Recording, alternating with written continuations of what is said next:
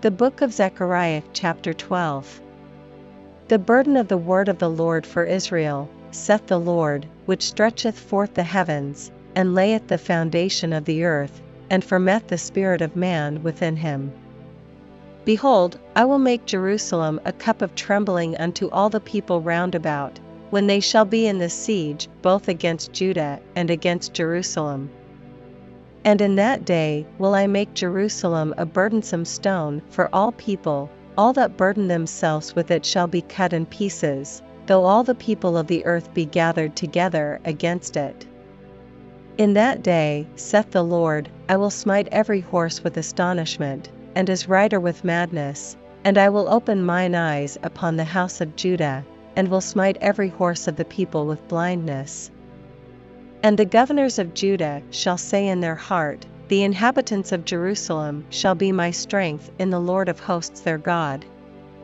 In that day will I make the governors of Judah like an hearth of fire among the wood, and like a torch of fire in a sheaf, and they shall devour all the people round about, on the right hand and on the left, and Jerusalem shall be inhabited again in her own place, even in Jerusalem.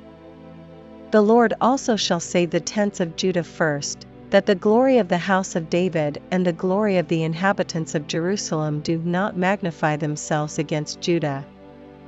In that day shall the Lord defend the inhabitants of Jerusalem, and he that is feeble among them at that day shall be as David, and the house of David shall be as God, as the angel of the Lord before them.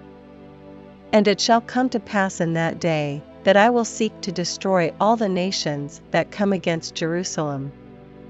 And I will pour upon the house of David, and upon the inhabitants of Jerusalem, the spirit of grace and of supplications, and they shall look upon me whom they have pierced, and they shall mourn for him, as one mourneth for his only son, and shall be in bitterness for him, as one that is in bitterness for his firstborn.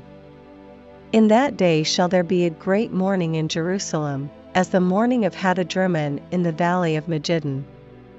And the land shall mourn, every family apart, the family of the house of David apart, and their wives apart, the family of the house of Nathan apart, and their wives apart.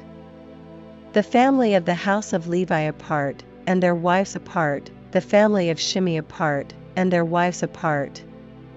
All the families that remain, every family apart, and their wives apart.